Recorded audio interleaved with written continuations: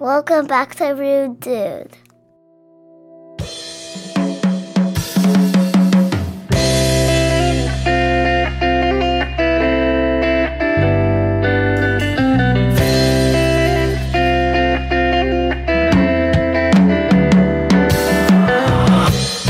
you bite and steal the beat, that's not okay.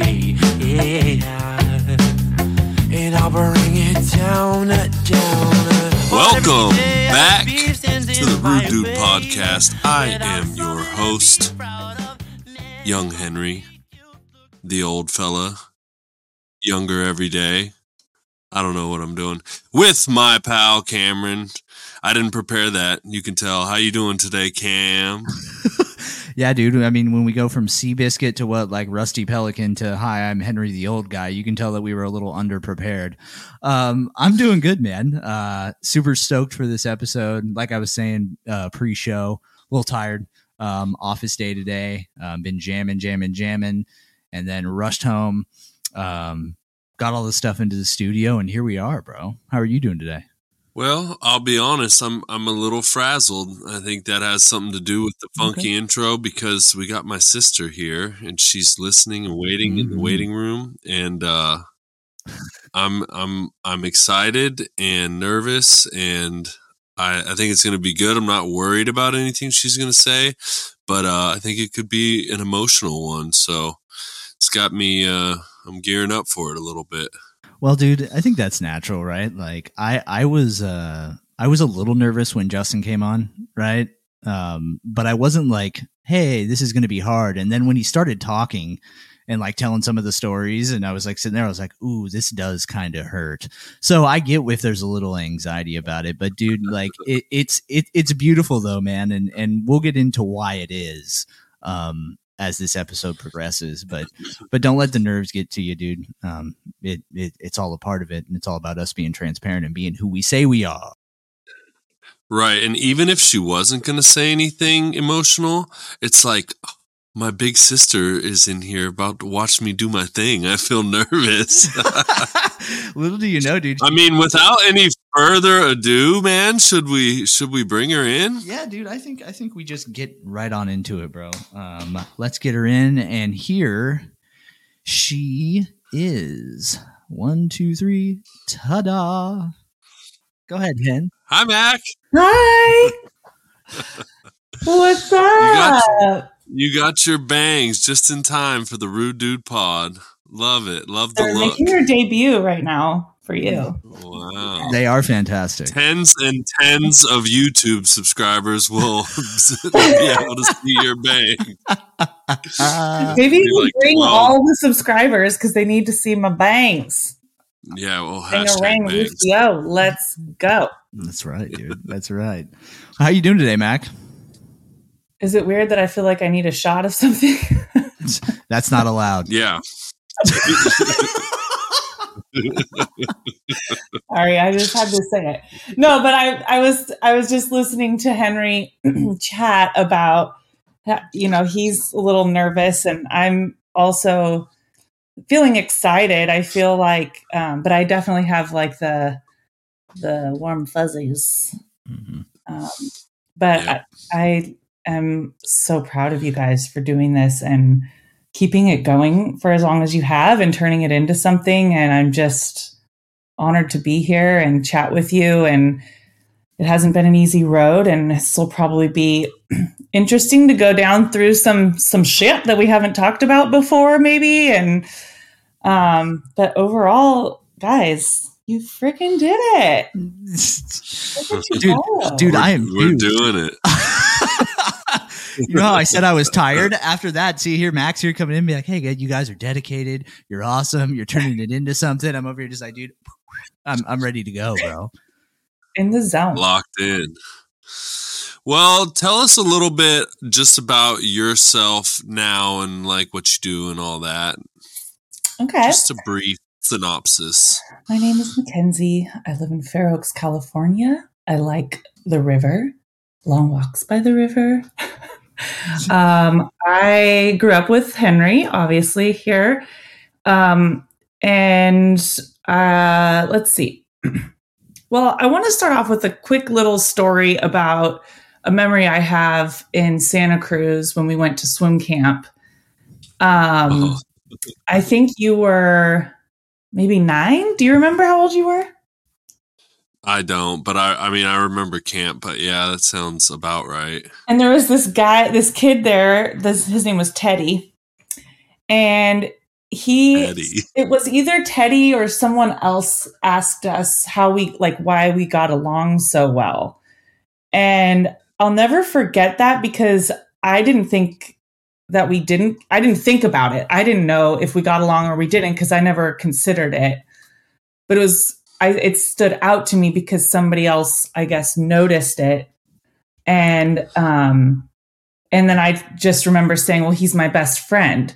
And I think about it all the time. And it was before you started drinking. And so there were just memories, and maybe you were getting into weird shit. I don't know.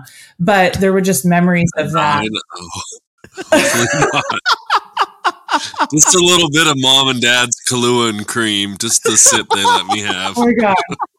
Mom made me one the other day when we were decorating the tree because tradition. And I took one sip and I was like, I think this is my year that I cannot do this anymore. It's just not good. It's so sweet. Yeah. But I still have it. Now I have to take this aside. Well, first of all, you're trying to make me cry with the very first story. Second of all, so swim camp, like I always think about these random memories that are just burned into your soul. And the one I have from swim camp is that supposedly, and I still don't know to this day, but this girl, like the girls snuck up to the boys area, and this girl said she scaled the outside of the building, climbed up into our window. The girls and the boys were hanging out. There's Wally Bob. Hi, Wally. Hiding. Oh, and Reggie. The whole gang. The gang's all here. Yes. Yeah, my sister's daughter, my niece, stopped by. And she's like, I came in and we were trying to wake you up and we couldn't wake you up. And I gave you a kiss on the cheek. And it's like my biggest regret in life. I'm like, damn it. I could have hung out with the girl and I couldn't wake up. It's like the most random thing that I just never forgot. I'm vaguely remembering this story, actually. Yeah. I do remember Teddy. I couldn't tell you anything else about that, but it sounds familiar. Was it Teddy or Eddie? It was. I don't know.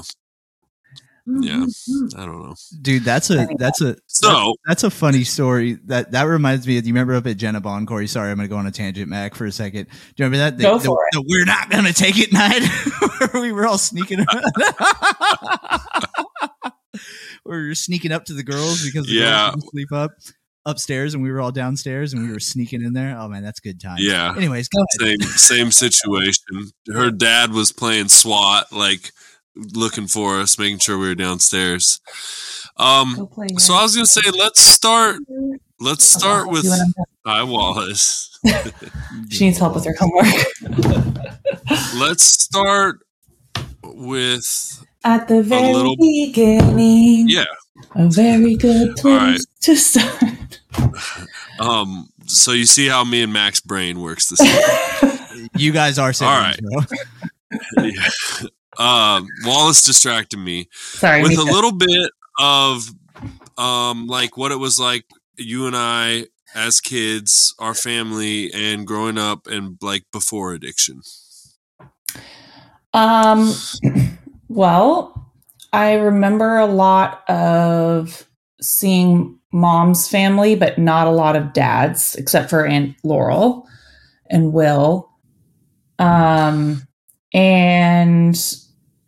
we had grandparents, but they were the kind. Mom's mom and our grandpa passed away when I was 9. And then let's see, Mom's Grandpa Hal. Yeah, Grandpa Hal passed away, and then Mom's mom and our step grandpa, which was always grandpa to us, they passed away more recent, but they were the kind of grandparents that took you out for your birthday and then maybe saw you on Christmas, and you had better be dressed right and get your hair done right. Otherwise, shit was going down. So that was interesting. It's always interesting to reflect back. That's kind of a tangent, but to reflect back on how mom's mom was. She was very cold and, don't touch anything in her house kind of thing. Yes. That's the first thing that comes to mind. Yeah. And she had these fake. It's white or it's made out of glass and you can't touch it. And she had these butterflies on the wall that were like fancy. I remember those so well. And then Dad's mom was wonderful. She was kind of nasty, but when she wanted to be, but she was also warm and beautiful and just an incredibly tough woman who raised 4 children basically on her own. But she lived in Massachusetts and then she was close by and then she left again. So I guess we were in and out. We always had our mom around. Our dad was working all the time. And that woman raised us basically on her own. And my dad was there and he's still present. And I know you guys talk about him a lot. And he's wonderful, but he just was not available because he was providing. Yeah, and it's interesting that you bring up like Grandma Billy and how she had to raise 4 kids on her own. Because we talked about a realization that you and I had a lot later in life was the whole, maybe he was doing the best he could with what he had. Yeah. And him being the oldest, so his mom being really hard on him and everything being his fault and him having to partially help raise his younger siblings and all that. So as you get older, you get a little bit of more of a picture of, the circumstances of what it might have been like for your parents and why they might have been the way they are, Yeah. You know what, dude? I actually, hearing Max say this, we kind of shared almost a similar childhood. My dad was actually, now that I'm sitting here just thinking about it, my dad was actually gone a lot too, doing the same type of thing.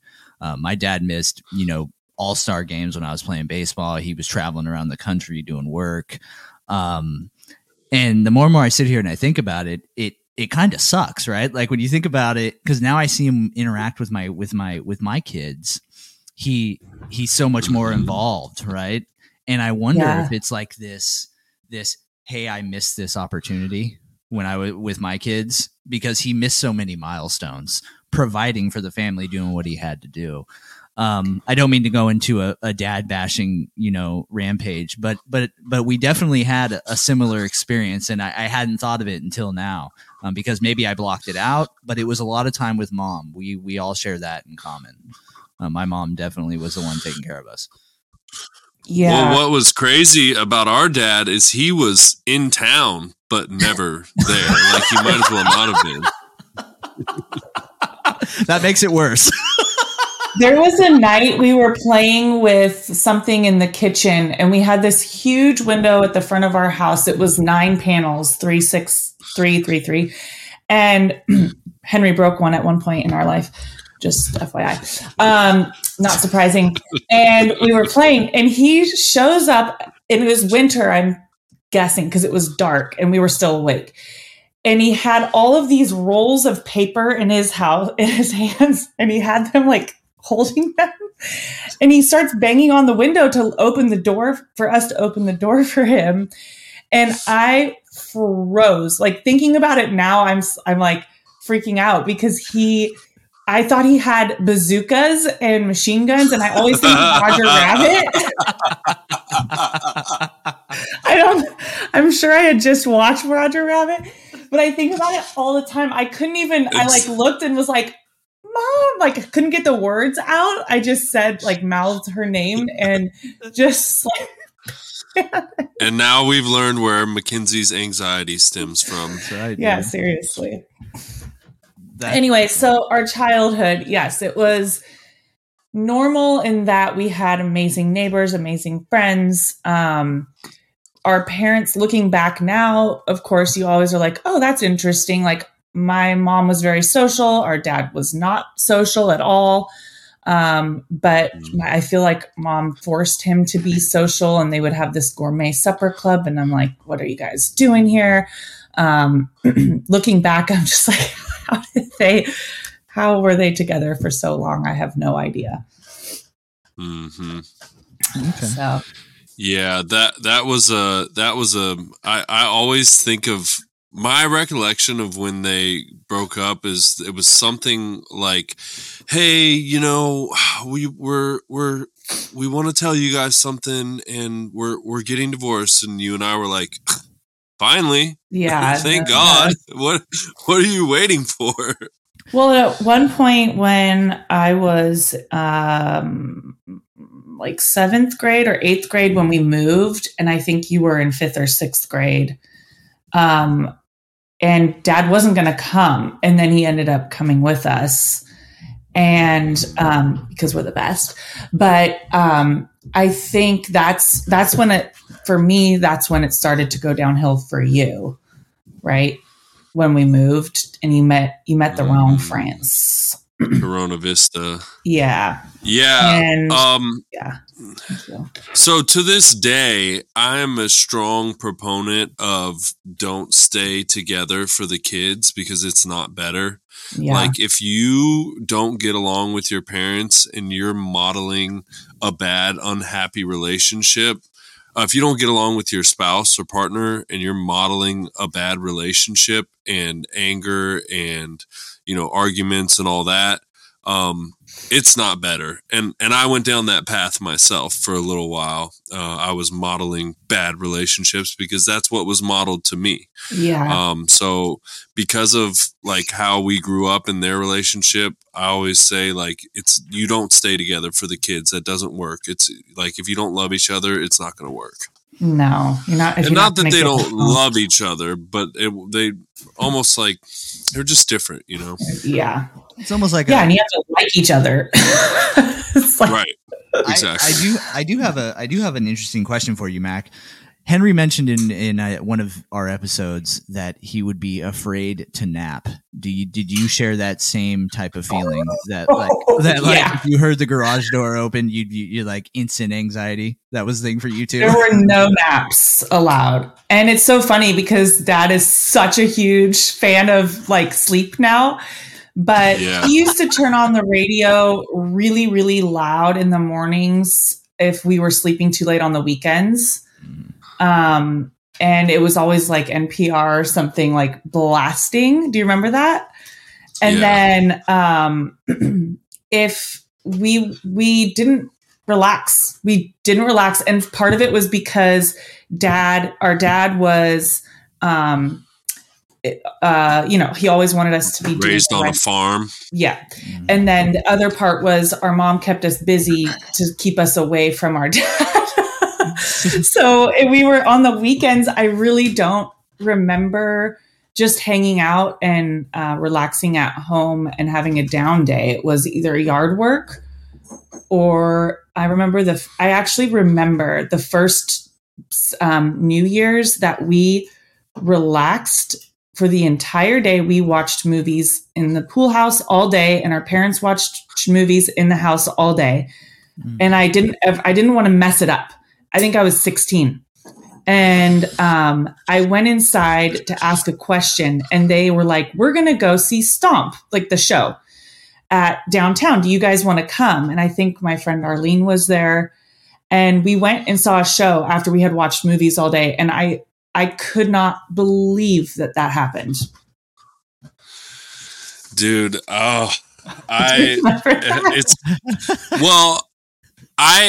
have a similar recollection, which was I remember if I woke up and sorry, we have a little visitor again. Yes. That's okay. Later. If I woke up and like the TV was on, I was like, oh my God, thank you so much. And just like you said, like, let me like sneak past and like, maybe he won't notice me. I'll just hide over here on the couch behind a pillow and maybe we get to relax for a little while. I have the same exact recollection, like my best days, few and far between, but like I'd wake up on a Saturday and the TV was on, like, oh my God, we're not working. We're not working for a little bit. Hooray. Always work. I had a similar thing. We always had to go to my grandparents. Every weekend I was in Georgetown on Sunday. I was in Georgetown or Garden Valley up mowing my grandparents' lawn or doing stuff for them every single weekend of my life. And like it got progressively worse as in high school I was hungover on those weekdays. So Sunday'd show up and I'd be showing up like just like, you know, mowing the lawn, but it was not an option, dude. I didn't come from a house where relaxing was an option either. Not as stringent as you guys, I will tell you that much, but I definitely can relate. Yeah, that New Year's Day was the night after you kissed Cody, wasn't it? Oh, zing! No, because I'm pretty sure that was the year before or after, because I think this was 2000 and I kissed Nick Dean. Oh, Y2K. Yeah. The world was coming to an end. Yeah. So yeah, and we're gonna say without saying it, you know, Dad was pretty hard on us. Yeah. And I've said this, you know, he's since come around. He's since apologized. He's since changed his actions. Yeah. Yeah, he really beat himself up, but you know, we're here now and we don't hold it against him. And the fact that he realized it is awesome. And the fact that he did something about it is even better. And it's so funny, Cameron, that you mentioned about your dad, how he is with your daughter, because I'm sitting here listening to Mac go, you know, he turned on talk radio too loud to wake us up in the morning. I call my dad. It's like 1:00 in the afternoon. He's like, Katie's there sleeping. I can't get her to help me with anything. I was like, Dad, you had me on the fucking mower at 7 a.m. on a Saturday. Why are you being soft? Fuck. Get her ass up now, boy. Oh my God. Times have changed. So I have a question for All you, right. Mac, did you sorry, Henry, do you want to get this one? No, go. Okay. Did you have any sort of partying phase in your teenage years? No, I think about this a lot, and I especially thought about it in the last, couple of weeks leading up to this. I took the role on for a really long time, and I still have this role of I have to be in control all the time because Henry was chaos. And so if I wasn't, then my world was going to end. Like something was going to happen. And I mean, you guys know, but it was really hard because we didn't know if he was coming home. We didn't know if he was going to be in jail. And it took a while for me to catch on. I'm pretty sure my parents probably caught on before, I don't know.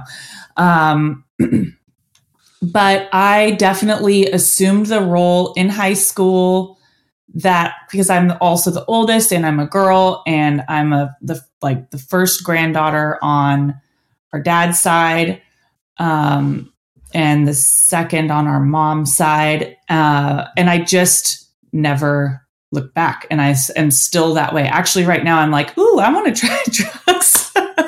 As an adult, I'm like, let's get into some drugs. But I also feel really, really lucky. I didn't get the gene to have an addictive personality. I definitely work out a lot, and I if I don't, then I get crazy. But that's like the thing that I would think the most, I guess, addictive. I don't know. I wouldn't say that you didn't party at all. Do you remember the first time I got drunk with you guys? Yeah, but of course I do. And I can't believe that it was with Brad, who is now my husband. Yes. That is so wild to me. Yeah. But I have definitely had my moments. I mean, there was a night I remember doing like 7 shots of tequila or 14 or something ridiculous at a high school party. And I never did that again, but I threw up the whole night, and then I had to play basketball the next day. And I was fine because we're in high school and I played. I was young, but and luckily I was already horrible, so I didn't get much playing time. Late bloomer.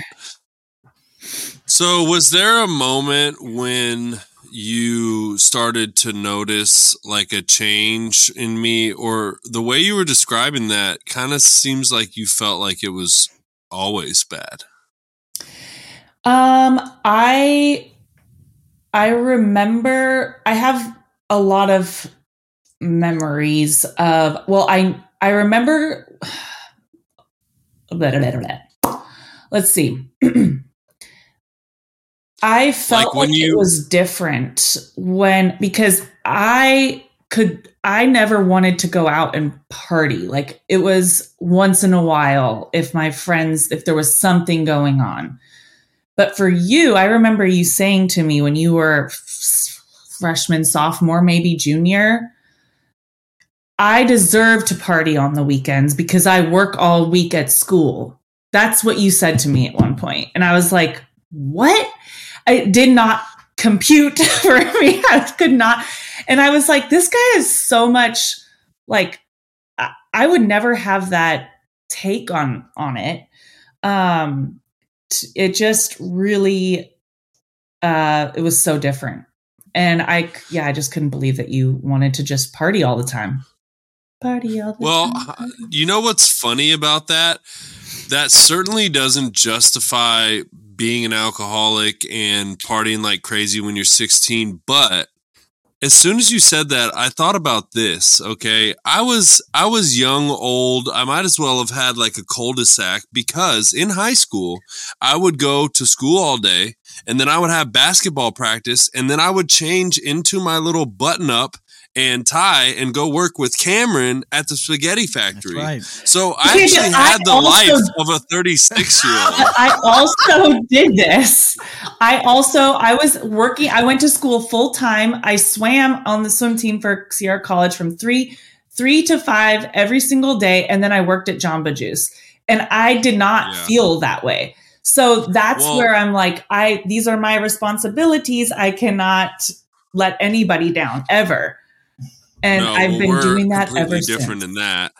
I wasn't actually saying that I should have been allowed to drink, but right. I was saying like it's an interesting perspective because that's the perspective of a full-grown adult. But we were raised as like you have to work, you have to like pay for your own stuff, and you always have to be busy, and so.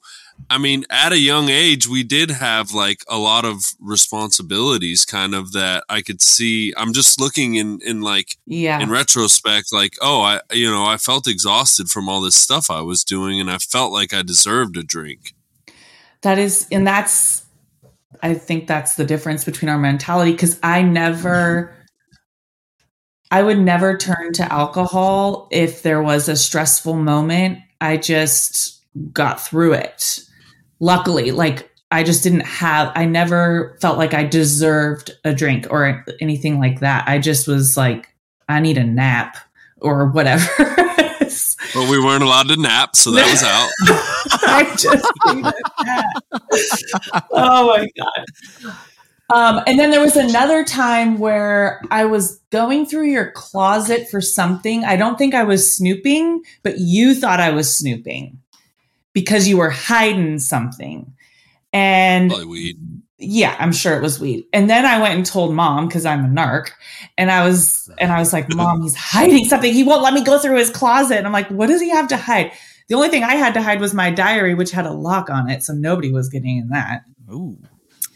Talking about, Well, I think we had a really big stereotype, for lack of a better word, that I think is common with a lot of people. And that was the first kid, and especially the girl, has all these rules and you can only do this and that. And then when the second child and / boy comes around, it's like, do whatever you want, have a good, and you obviously hated that and resented that. So I think there was a lot of that in there as well.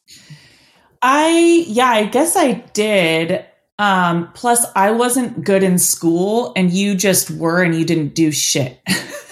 But I also didn't apply myself because I felt like everything I did was wrong.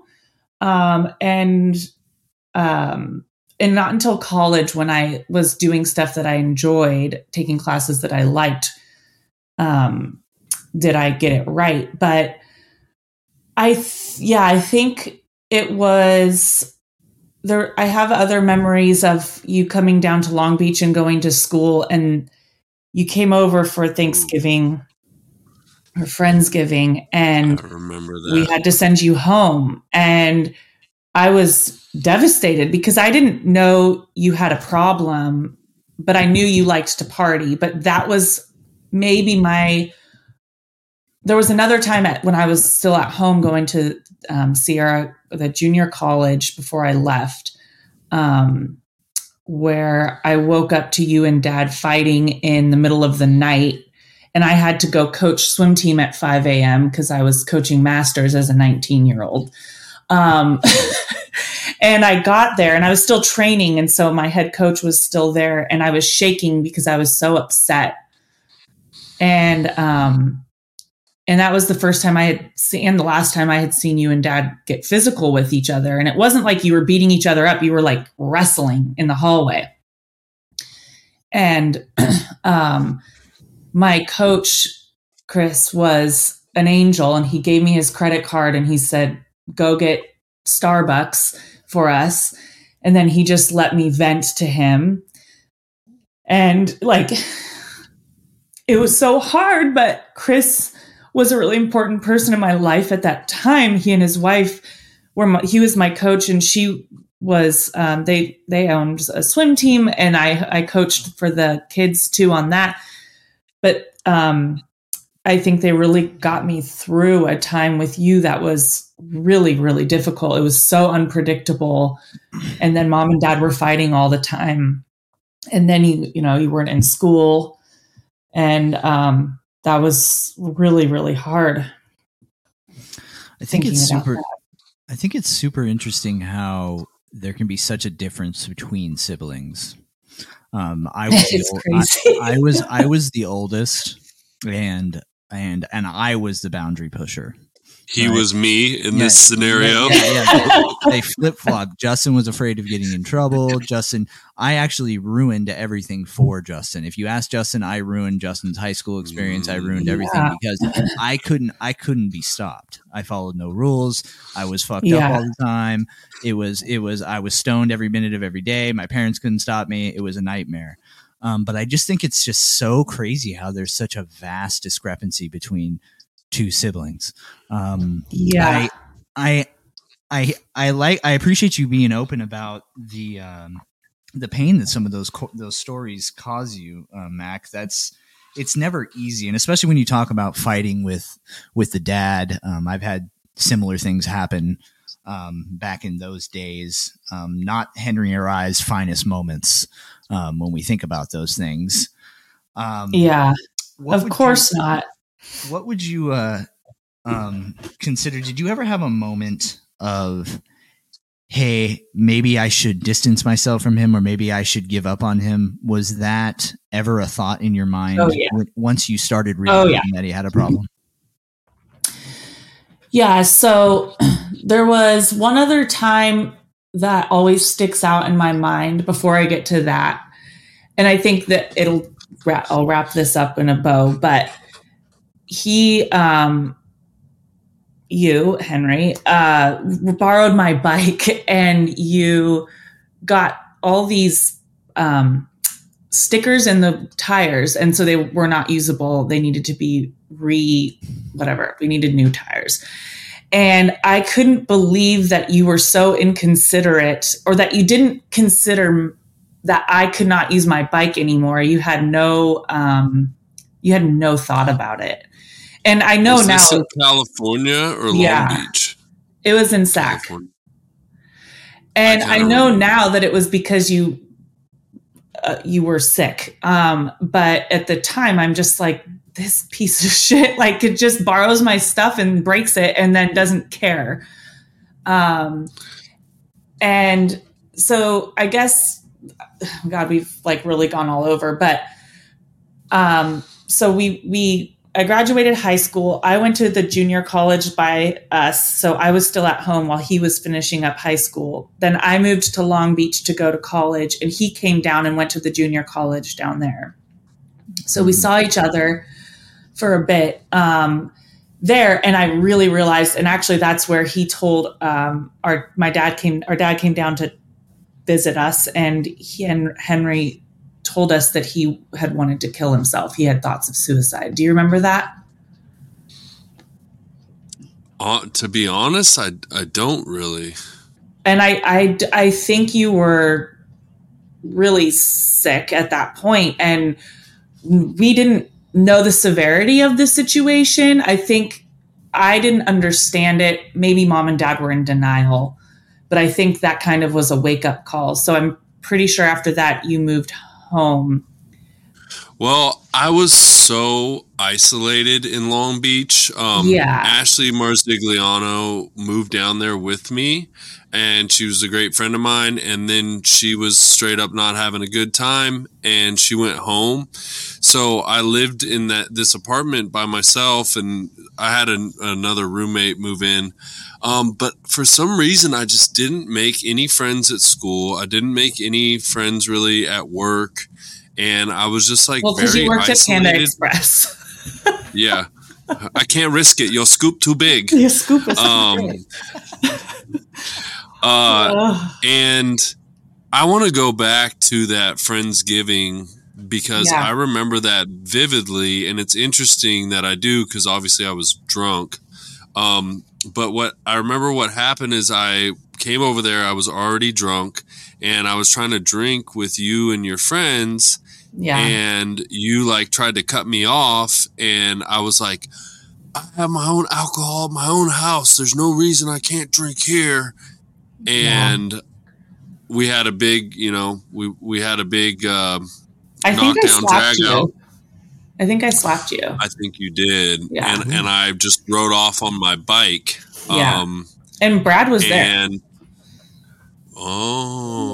And I do remember, like, even though I wasn't in that mindset yet, I do remember, like, feeling some remorse of, like, oh, my sister was with her friends and I just embarrassed her. And, like, that was a moment for me where I was like, God, that, like, I realized that I really hurt you and, like, bummed you out and made a scene in front of your friends. And this was a time in Long Beach when I was like plastic handle vodka and chasing it with Gatorade. So my plastic handle vodka was always tinted pink because I chased it with red Gatorade direct from the bottle.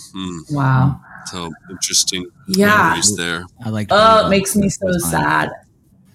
And then when I can't remember when Katie comes into this scenario, I think she was already born at that point. Was she? No.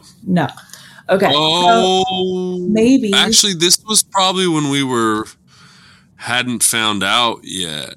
Yeah, that tracks. I think that's right. And anyway, so I graduate and you came down to my graduation, but they couldn't find you to get you on the airplane, and Dad was really depressed because he had lost a bunch of investment stuff. And it like made me so sad to see him. And I was trying to fix it because that's my role in this family. And then, which is not bad. I'm not complaining. It's just what it is. And then I moved away because I could not be where Henry was. It was so stressful.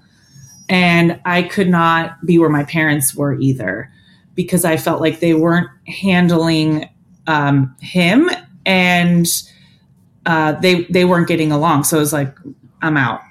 So I went to Germany for a little bit, and you'll love this story.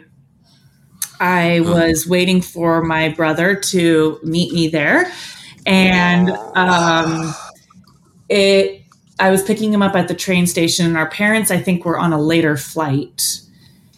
And I remember we had found out about Katie when I was in Germany, I think.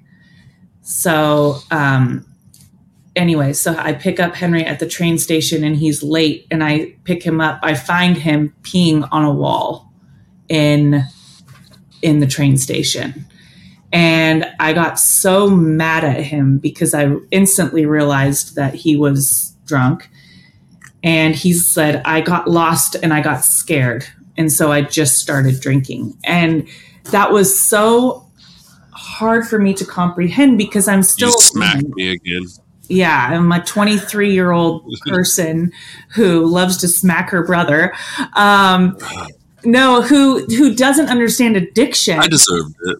You did. Yeah. You were peeing in a public space, yeah. and it was really hard for me. But, you know, and we had a really terrible time that whole trip because Henry kept sneaking alcohol. My mom and I were marking the bottles. We were staying at my friend Corey's house, and he was gone. He went home to Ohio for Christmas. So he was a teacher there. And we're in Germany, and you keep drinking at night and hiding it underneath the trash bag in the toilet, but in the bathroom. Because you keep sneaking out and getting small things, and you kept wanting to party, and Dad and I are like, we want to sleep, because Dad was on the sleep train at that point. And it was just so sad because we all knew, and you couldn't keep it together, but you were pretending to, and it was just sad. And so, long story long, I think around that time is when I just shut it down. I was done. There had been so many moments that I felt betrayed. I felt not considered. I felt scared and just really depressed that I had lost this person that I loved and I still love. I mean, this is my guy. I would do anything for him still, but I had to cut it off.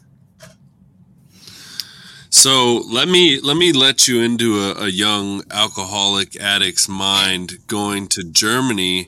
Like instantly, I was there before Mom and Dad, like you said, so I was alone, and they allow you to buy alcohol at any age. That was the number one thing on my mind, the number one thing that I thought of, and the very, very, very first chance I got, I found a market with alcohol, and I bought some. And I remember also I was like walking to the store every day from that guy's house you were talking about with a backpack and buying vodka from the market over there.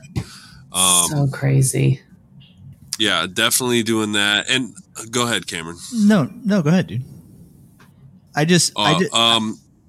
was just curious, Mac, did you have any insight or any idea of what addiction looked like at all? No. Okay. Well, we knew our grandpa was an alcoholic, and we had heard a few stories from our mom about him like crashing his car and her having to go get him, and it like he should have died, but because you're Jello when you're drunk, he didn't die. And things like that. But we had never, I didn't have the issue, so it didn't matter to me, kind of a thing. Like I didn't ever really learn about it until much later, in my later 20s, I guess. That makes sense. Yeah, and Mom was put in. My mom got I dealt with it with my dad, and I never want to be like that. And I think Mac was kind of the same way. My dad wasn't a big drinker either. My parents were like, have a drink on a Friday together as like a little celebratory type of, fun, but it wasn't really an every night thing. And it was never saw them drunk. Wasted. Yeah. I never once was like, oh, mom or dad is messed up. Like never. They would have a couple beers. My dad liked Glenlivet or whatever, but it was not like they would get drunk. But I do remember you mentioned like you had to move away, and what was hard about that for me, I got kicked out of high school. And so that was like a big thing on, and for our family. And I also, let's go back, actually. I got kicked out of 7th grade at Country Day. Yeah. We both went there it was a private school. We both went there. Like, what was your experience there? I remember it just being like, oh yeah, that's my brother. Like, he's so crazy, kind of a thing. And I probably I brushed it off and kind of just pushed it under the rug. And I may have even liked the attention at the time that it brought, because I was so insecure, like so painfully insecure. Looking back, I'm like, oh my God. I mean, I think all of us are, but I just like, I was like, oh, he did something bad, but now I'm getting like, people are talking to me about it. But then I still brushed under. I didn't go into detail, but I do remember liking the attention. And then, is your brother that dude that was selling high schoolers weed underneath the power lines? You guys.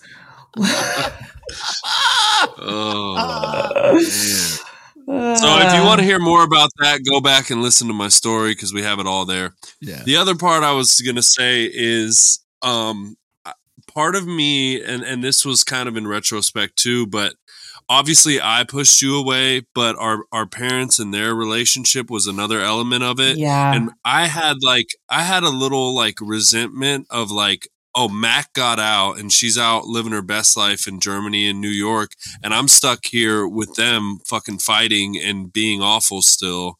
And like, I think that also fueled and pushed me further into my addiction, because I was like, oh, she gets to go be free and I'm still like stuck here with them and dealing. And when you're the one, when you're the one left behind, like, yeah. Oh, your dad's doing this, your mom's doing this, your dad, you're kind of the mediator. And it's like, I don't fucking want to be this person at all. Yeah. Like, leave me out of it. Yeah. I felt like I wasn't helping, obviously. Right. Well, and I was just like, I don't have to be here. I'm going. And I remember when I graduated high school, I directly went to a small college in Marin called Dominican, and I didn't end up liking it. So I came home, but I made a really sweet friend there, and she wanted me to get on the train with her to go to Southern California for the weekend. And I didn't ask mom and dad. I told them because I was in college, but it still felt weird. And at that point, dad was so much easier to talk to because mom was still kind of in the my baby girl mode. But dad was like, yeah, go do it. And I don't remember if I told one of them before the other, but I remember being like, hey, I'm on the train heading to Santa Barbara with one of my friends. And ever since that moment, I was like, oh, they don't care what I do. I'll do whatever I want now. And then I did. There you go. Yeah, you were always really good at. I feel like that was the beginning of your healing journey, and I feel like you started healing before it was even cool, before it was a thing. Mental health was everything. You like realized, oh, I can just leave, and that's what I need to do for myself. So you made that decision for yourself, and I will say, like, going back to Sierra College and coming home was great. It was, those 2 years were the best also of my life. I loved being on that swim team. It saved my life, for sure, because it kept me so focused. I was so stressed out about you, but I had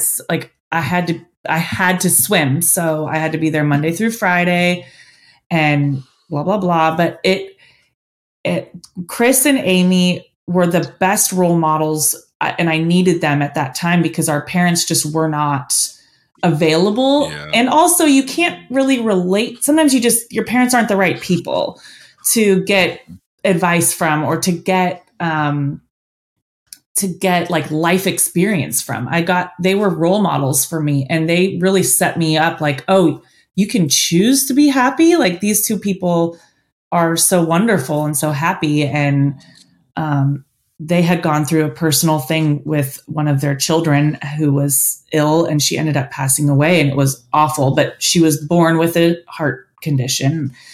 And that happened while I was there. And to watch them go through that and come out on the other side they had a second and then a third child, who are now like graduated and in college, which is so crazy. But I don't know. I felt really close to them.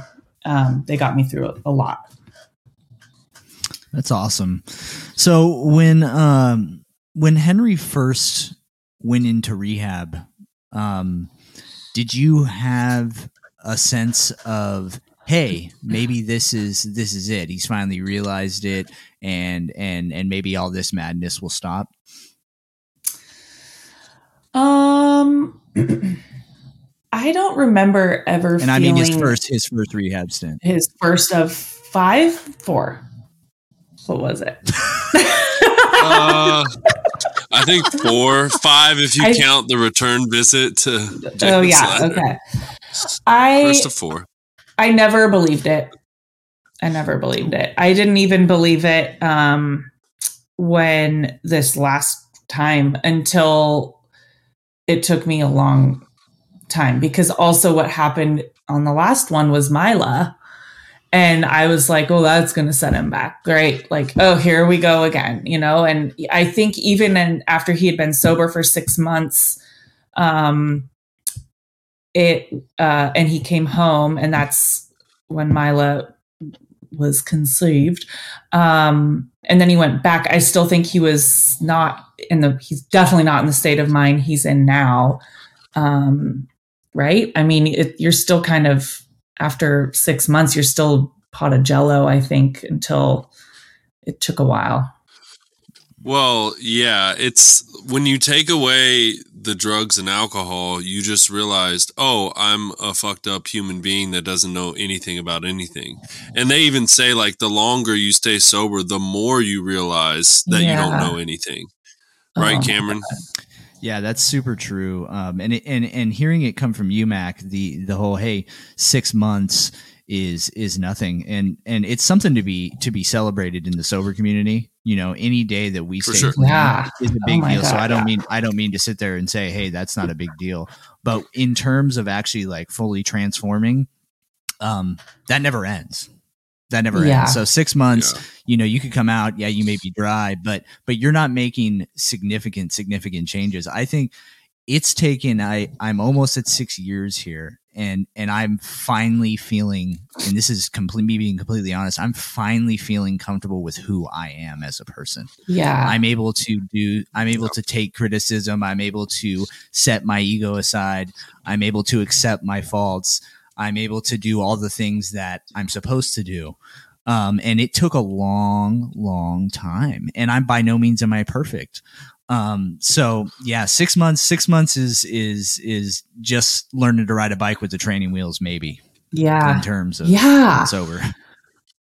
Well, and like I say all of this so casually, but obviously like I'm just beyond impressed and like thrilled that both of you I could never do what you guys have done. I could not do it. I could never get rid of sugar, let alone like a cocktail. And I don't drink cocktails that much, but I'm like, if you told me I could never have sugar again, I don't know what I would do. I just am so impressed that you guys have come this far, and like, it's amazing. Well, I appreciate you saying that, and it is a journey. It is a journey. Now, when he finally did actually get some sustained time, hold on. Let's go ahead. Let's go chronologically. I want to touch something before we get there. Okay. So this time that you're describing, kind of along with like you moving away and everything. There was a time when I was like, oh, my sister doesn't like me or doesn't care about me.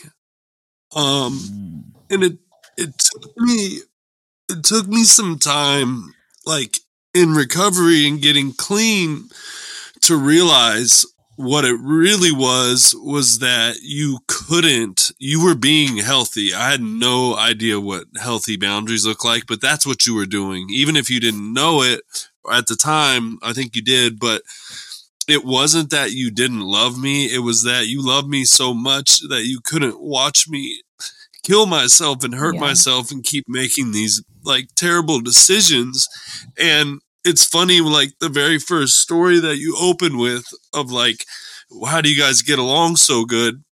I remembered like after when I got clean and when my mind got right and I got healthy and our like relationship today, I was like, oh my God, she does love me so much, and that's why she couldn't do it. Like I forgot we are best friends, you know, and I lost you for a long time because of what I was doing to myself and the way like you couldn't handle it. But I had this fucked up view of like, oh, my sister doesn't give a fuck about me. She won't even talk to me, whatever. Like and I never hated you, but I was like, I guess she just doesn't care. But I, you know, obviously see now that wasn't the case.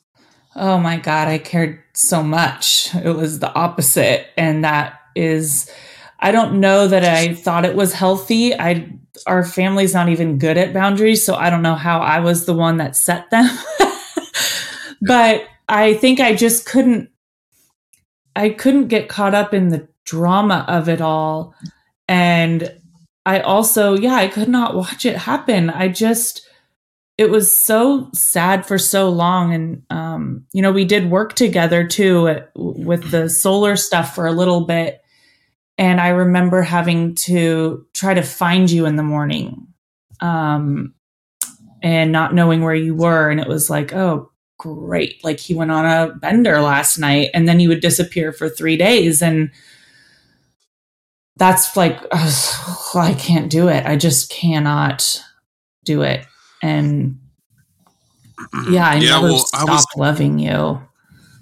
I was kind of joking, but I wasn't. And I was going to give you credit, like if you knew what you were doing, but we have to think and, you know, strap in, kids, because we're aging ourselves here. But mental health wasn't a hot button topic. It wasn't a thing when we were younger. So there wasn't this fantastic podcast and a billion others and YouTube gurus and all these things like telling you boundaries, like help yourself, stand up there. That didn't exist. So that's kind of what I was saying was like, you fell into doing what we now know is like being healthy and separating yourself and making a boundary. But you didn't, you were just like, I just got to go. I'm not sure why, but I think this is the right thing. Yeah. And it's all the shit we talk about now, but this rhetoric didn't exist back then.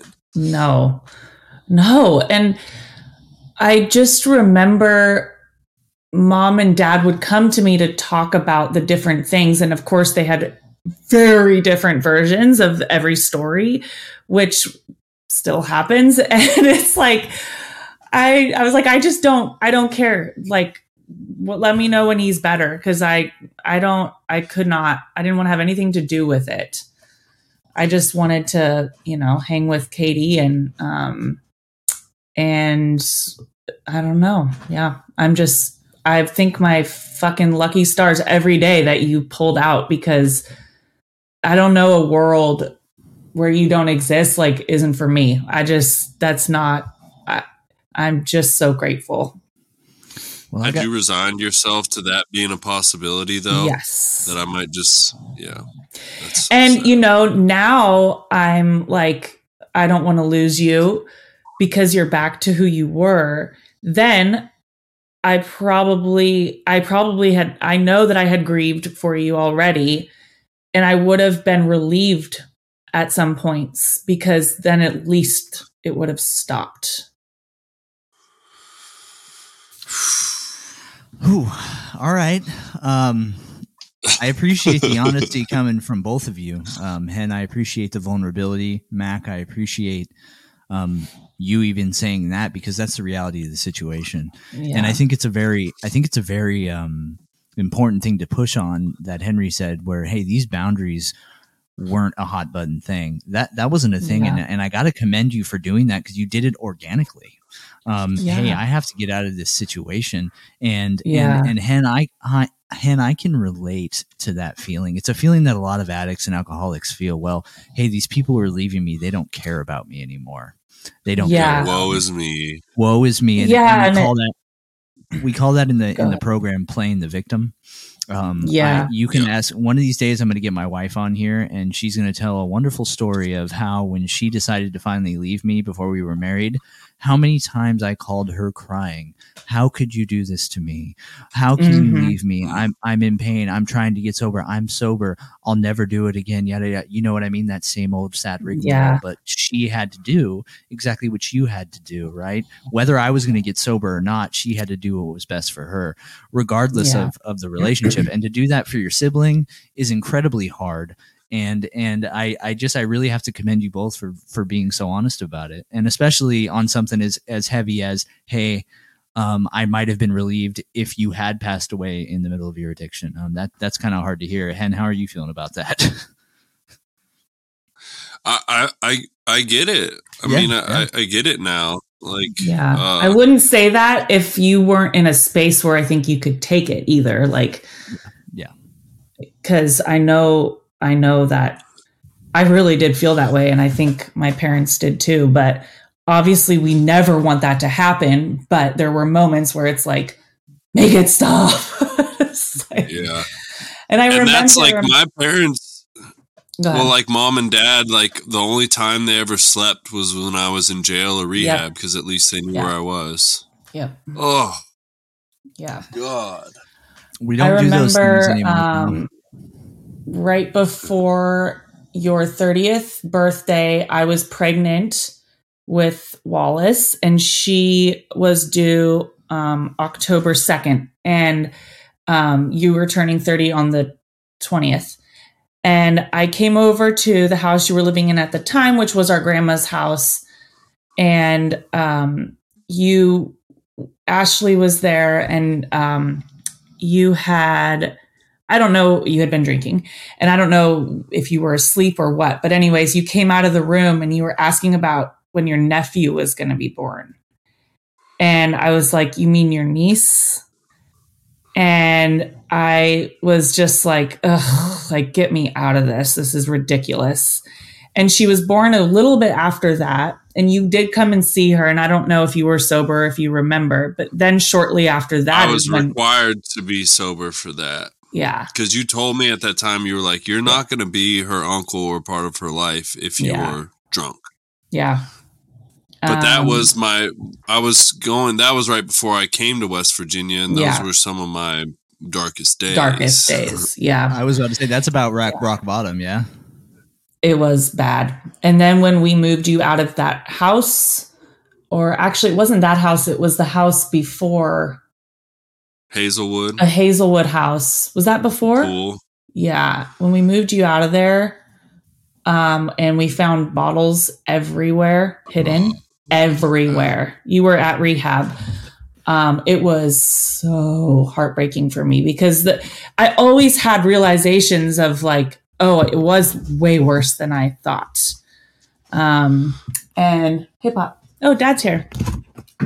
Say hi to your son. Hey, Dad. We're talking about you. We're on the pod. I'm on the podcast. Sorry. We think you're great. The SB appearance. All good stuff. He can't hear you. Oh, now Reggie's excited because I think he's here for wrapping paper for Wallace. But oh, darn it. Sorry, you guys. I lost my... No, that's okay. No, you were just saying about finding bottles. I think that's the craziest thing. I had little shots of New Amsterdam hidden around. I moved out of my apartment that I was living in my darkest time, absolutely hidden in every crevice, corner, and underneath couch cushions. Everywhere. It was insane. Yeah. But you were saying how that helped you realize how bad it actually was. Yeah. And like, I remember him always having a cup in the car, things under his car seat, everywhere and everything. And now that we're so far past it, I mean, it's only been 6 years and little hiccups along the way, but I'm just like, I don't think he could ever get back to that place. I'm hoping, because I'm like, oh, I blocked a lot of shit out. a lot. But yeah, I don't know. I'm thinking about it all. I was just talking to my buddy Austin about this the other day, and we live in a college town, and he was talking about he went to a basketball game and he saw the game got out of hands. He saw the kids leaving early, and he said to somebody like else in recovery, like, "Oh man, I kind of miss those days. They're going to have some fun." And the guy was like, "What, dude?" And he's like, "No, I mean, I don't want to do that." And I've talked to him and I was like, but like, are they though? Like, I can't imagine. I mean, yes, it was fun in that day, but then I was like, I don't want to, sometimes I look at some of the fun parts with reverence, but I'm very easily able to remind myself of the darkness and the grossness and the sad and all that stuff. Like, and where even, you mentioned I had relapses and could I go back? The answer is no, because when I've had my relapses, that sadness comes back, that darkness. And I'm like, this is not me anymore. I don't want to, I have zero. I'm like, no matter how bad it is when I'm sober, everything's still okay. But when I start drinking and stuff again, I'm just like, fuck this world. Everything sucks. This is terrible. And like, I'm like, that's not me anymore. And I just don't want to be that person at all. And I feel that too. I was not worried when you had your relapse. Of course, I'm worried about you, but I wasn't like, oh, here, it's done. I knew that you were going to come back and I feel that more and more every day with you because of where your life is going. It's just like, he can't go back because he's got an amazing life now. Like that's just not an option. It doesn't feel like you would even want that. I will be the Debbie Downer here. It is always an option. It is always an option for us. Okay. The thing is, damn it. Sorry. It's just a reality that's what was pounded in my head. And I've seen it where people who've had a really long sustained amounts of sobriety, and then all of a sudden they get a wild hair up their asses, they can do it. And then they're still drinking and now they look terrible. But I am a firm believer that my great friend Henry and my podcast partner is never going to go back to that because I'm here for him. He has a great system. He was a motivating factor for me getting sober. He helps me. I help him. He has great people surrounding him, and he knows that deep down inside, that's not an option anymore, no matter what. And those coming out of those two relapses is a testament to that, because one relapse could be a great excuse to just go right back to the way we were. So the fact that he has the cognition to recognize that and go, hey, this is fucking gross. This is not who I am anymore. This is not how I process anything, makes that odds of that happening where, hey, I'm going back to who I was, very slim. And the great thing is, like I said, is that he has a great support system. He has you as a sister who now loves him and sees him for who he really is and who he always was. And it's a beautiful, beautiful thing. But yeah, Henry's not going back. I'll fly out to West Virginia and I'll have to kill him or something Beat like that. His ass. So don't worry about it. I'll slap him again 3 times. Can't do that. Yeah, we might have to bust out the third slap. The third slap. I do want to get to something because Cameron, I know you have a heart out. So I will sing it from the mountaintops and tell anyone who listened, you are my hero, Mac, my big sister. And one of the things that I always like envied in you and tried to emulate and learn from you, but didn't get for a long time and have now, but you for a long time, because you actually created mental health. We're learning you actually invented it. I am the founder. Your big thing was who cares? And because I'd be like, ooh, I don't want to wear Dad's glasses because they're silly looking and I'll be embarrassed. And you're like, who cares?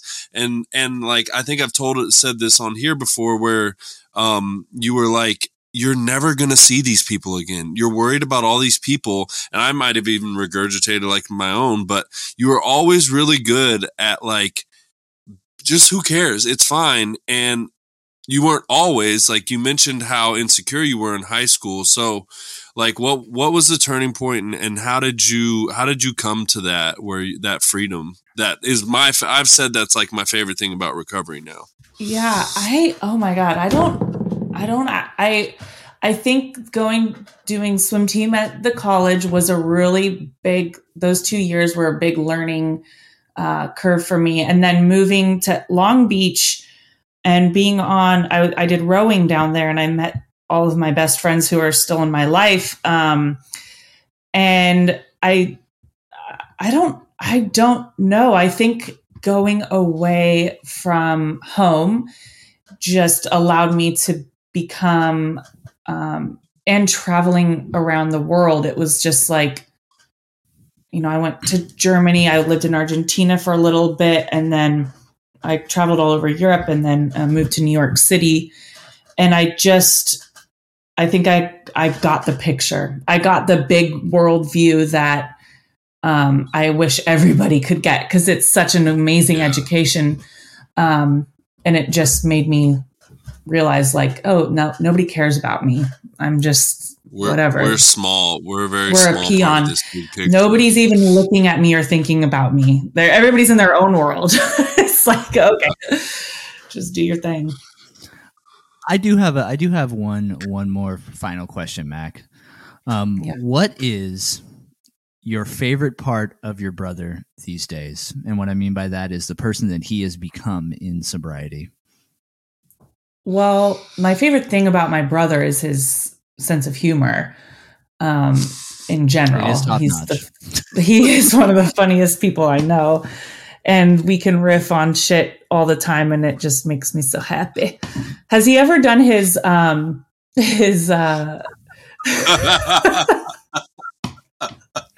Edgar, your skin is hanging off your bones. More sugar. I'm going to place my hands behind my head like this. Do that spot it was on, Edgar, dude. but it wasn't Edgar. He was looking. He was just kept asking for sugar water. It was like somebody was wearing an Edgar suit. Good old Men in Black, dude. Men in Black classic. Yeah, me and Mac have a million inside jokes that just to this day just get us going. I've made him do that. I could listen to it times. 24 hours a day. I love it so much. But my favorite thing is about him in his sobriety is his sense of humor, and that he's understanding and has balance, and like understanding like his work ethic and what he needs to do what he wants to do, and can still balance that with doing things that he enjoys. I think he has found an insanely amazing partner in Kristen.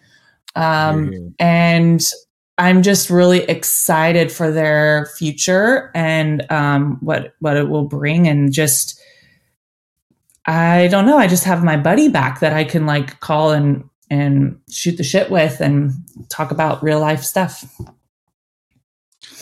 And Edgar. Yeah. Answer. Edgar. Yeah, it's such an interesting dynamic too, because I went from the fuck up or black sheep to all my family like in a group text. We look up to you. We're so proud of you. You're incredible. What you're doing is incredible. I love the super boss voice. It used to be like, if you want to keep living this way, you leave us the fuck out of it. And I'd just be like, more sugar. More vodka, dude. More vodka. Oh my God, you were Edgar. Just this floppy like skin it was suit, Henry, dude. but it wasn't Henry. It was Henry in the Edgar suit. He just kept asking for vodka.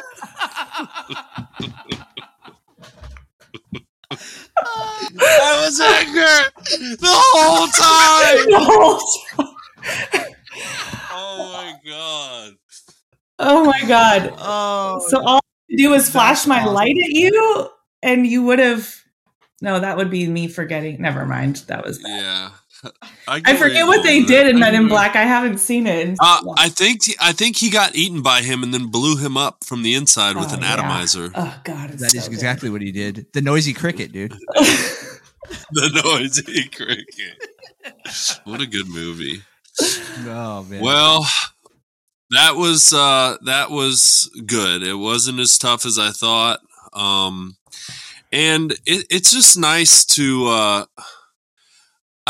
I don't want to like toot my own horn, but these things that you were saying that were maybe harsh, like I'm not like, oh, that's fucked up, or like now, like I know that I deserved whatever you gave to me, and I feel obviously terrible for the way I made you feel, and it's good to hear you say it and to talk about it, and nothing's like, oh, why did you say that? Because it's like, yeah, that's what I was, and it fucking sucked. I sucked. Like that's just how it was. Yeah. Yeah, I felt like this is a really safe space, first of all, that you guys have created. And I don't think that there's anything I can say that you can't take, because and you're evolved, and it was just more of like personal stories that we haven't really talked about. But I have my experience, you have your version. Yeah. But it felt good to talk about it. And, I hope we can keep this conversations going, because I'm sure more stuff will come up as time goes on, and blah, blah, blah. We'll have you back, and we'll pick up whatever we miss, because I'm sure we'll think of a lot of stuff.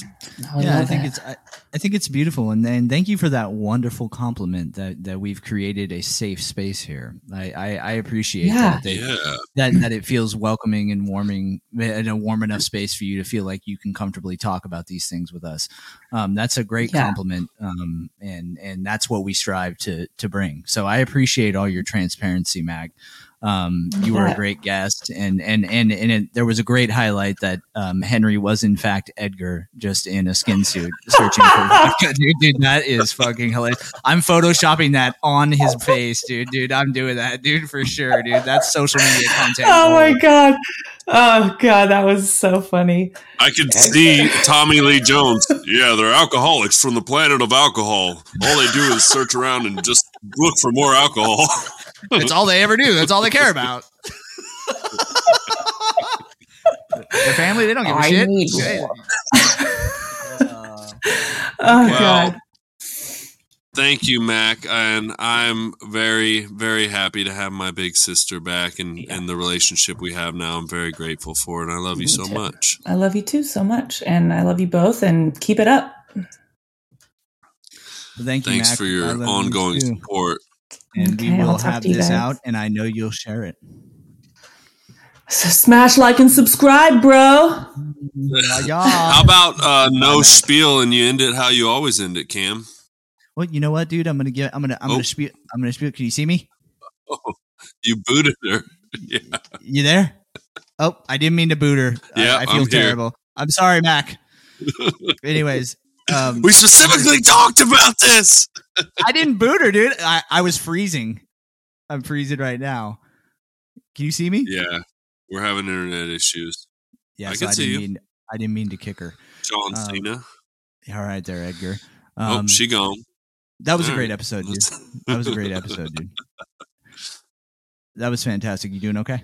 I thought it was going to be even harder, so it was good. I'm good. Yeah, I feel great about it. Actually, feels good. Feels very good. And I think the beautiful part of that was actually, I think it was good for her. You know what I mean? Like for her, 100%. For her to say those things. You know what I mean? Like for her to get that shit off her chest. So I think that was actually the most beautiful part of the whole episode.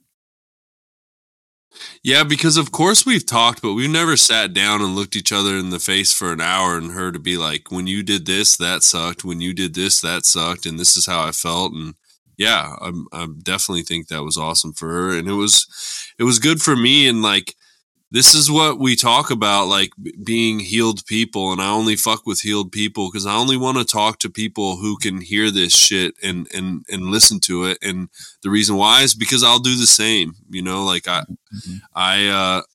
can take it because I realize my wrongs and I'm trying to make living amends for them every day. And this stuff doesn't bother me because I know I did that. I know I fucking sucked. And I know why she had to distance herself. Like, I get it. I get it because I'm able to, look back on it and realize, it was a fucking mess.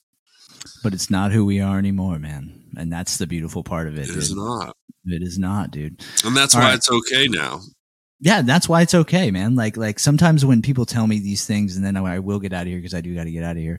When people tell us these stories, dude, like, yeah, it can hurt a little bit, but there's also like this for me at least, in the back of my mind, there's this warming presence that tells me you're not that person anymore, Cameron. So it's okay. Yeah. You know what I mean? Like there's this little voice inside me that goes, but you don't do that anymore, my man. And then I just let it go, dude, like water off a duck. Like, you know what I mean? Like, hey, yeah, that person's dead and gone. You know what I mean? Like I don't do that stuff anymore. Now, if I was sober and I was doing that stuff, I'd have a hell of a fucking big problem with it. But that's not the case. All right, man. So you guys know the deal. Follow us everywhere. Like Max said, smash that subscribe button. Go on YouTube. We've been slacking ass on it. It's been a mutual effort. Follow us on TikTok. But we appreciate having minty bees left and right. Yeah.